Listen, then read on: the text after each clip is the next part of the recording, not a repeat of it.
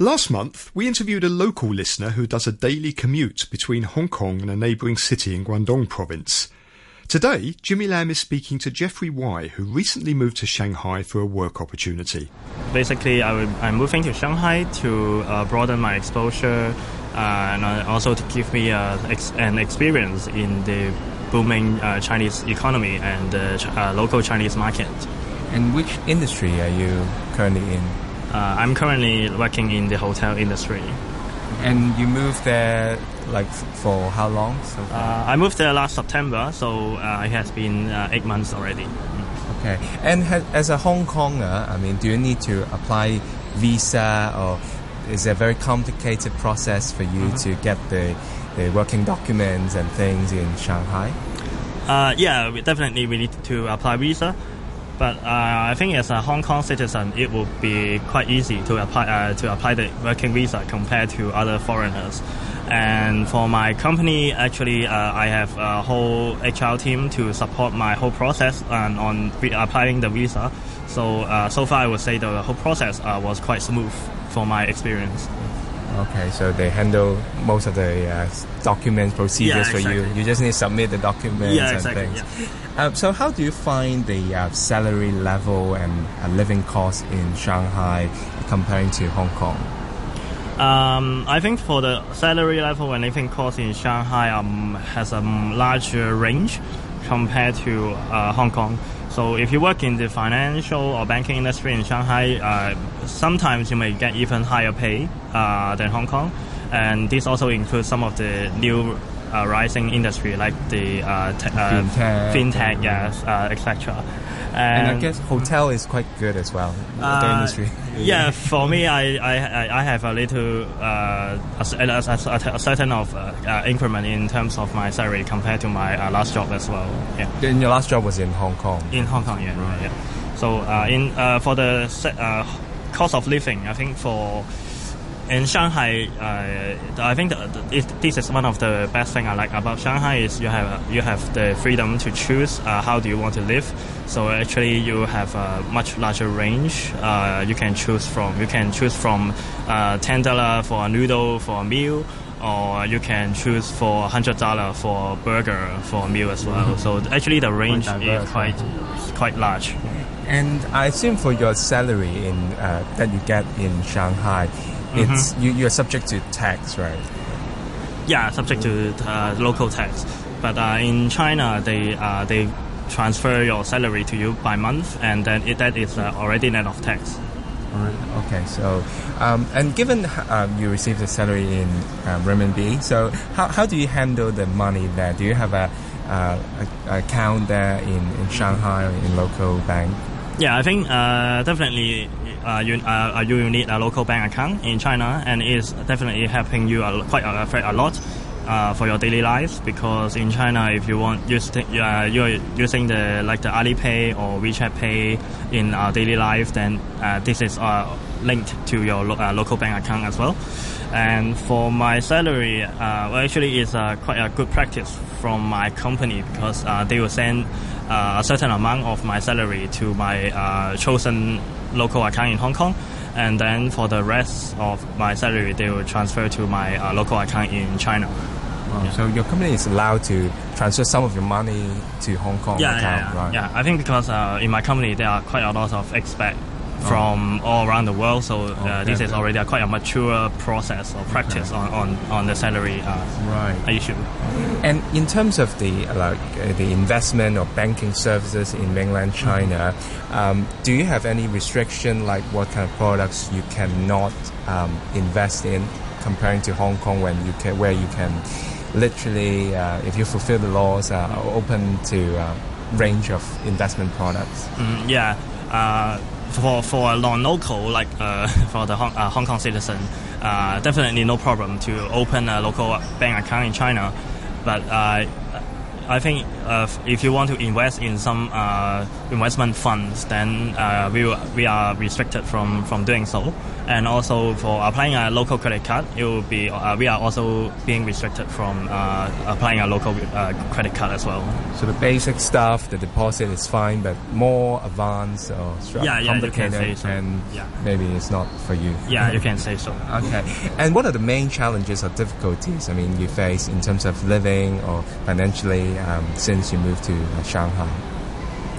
I think in overall, I would say I'm enjoying my life in Shanghai, and also, but I would say the whole experience of living and working in Shanghai is quite similar to Hong Kong, because both cities are very international cities with a lot of foreigners working there.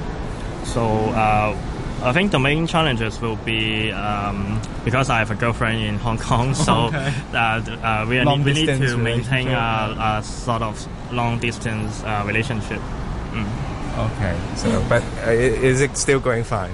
Yeah. Okay. And so looking ahead, looking ahead, do you plan to stay in Shanghai for some years, or when do you plan to come back to Hong Kong, or you haven't got a plan yet? Well, at this moment, I'm still enjoying my life in Shanghai, but at least I would say I will stay in Shanghai for at least 1 to 2 more years to give myself a more complete experience working in China or the Chinese hotel industry experience. You just heard there from our listener Jeffrey describing some investment limitations he encountered on moving to the mainland. To help get some advice, Jimmy Lam went to speak to legislator Chan Chun-ying, who represents the finance functional constituency. So in Jeffrey's case, she is a Hong Konger working and living in the mainland. I assume he mentioned some of the challenges and limitations he faced. So do you recognize those challenges? Actually, personally, I never stationed in the mainland. However, I was in charge of all mainland branches of a Chinese bank for more than 7 years. So at that time, many Hong Kong executives were sent by the bank to work in the mainland. I think their situation was quite similar to that of Jeffrey. I would say compared to 10, 20 years ago, working and living in a large and medium-sized city in the mainland right now has seen a better improvement in terms of living conditions, cultural life, transportation, and even communications. I think nowadays Hong Kong residents who wish to develop their career in the mainland could be able to integrate into the local community very soon. But of course, most common things that people from Hong Kong require to adapt likely would be a limitation of access to some popular websites and the style, social media, and the style of the local TV programs are quite different from Hong Kong as well. But based on the latest technology, I think that could easily be resolved. I think many Hong Kongers had the right technology to overcome these issues. Right. And about the financial services, Jeffrey mentioned, he can only invest in some simple vanilla product like bank deposit, and he is not authorized to invest in some more complicated products. Is it the case? In some instance, I will say it's it will be the case, because for financial services, naturally the target customer of those mainland financial institutions will mainly be their mainlanders, and the cost of conducting Know Your Customer KYC. KYC, that means understanding the background and creditworthiness of your customer. If those customers are from foreign countries, the cost for a local FIs to really complete the whole process is extremely high. But KYC is a process that is essential for banks to establish relationship with their potential customer. Thus, in general, financial institution will only provide services to customer outside their home country on a very selected basis. So I would suggest, should Hong Kong people who work in the mainland need to apply for, say, credit card, mortgage loan or consumer loan, etc., it would be much easier for them to contact the branch of those Hong Kong banks with presence in the mainland. Usually, banks in Hong Kong are more than happy to provide banking service to Hong Kong people working in the mainland, as they are in a much better position to do the credit assessment, through their Hong Kong headquarters. And I assume maybe in Hong Kong branch they have already established a relationship with the customer, so it's the process would be made easier for them to do more products. Exactly. And recently I heard from some good friend of mine that as further tightening of the mainland regulations.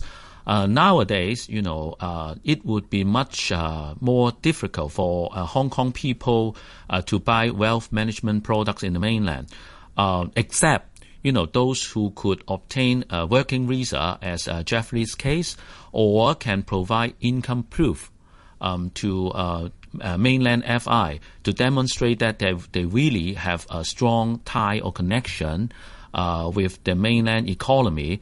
Otherwise, Hong Kong people could only buy, vanilla product. That means pure time deposit, or maintaining a current account for their daily purposes. That was legislator Chan Chun-ying of the Finance Functional Constituency.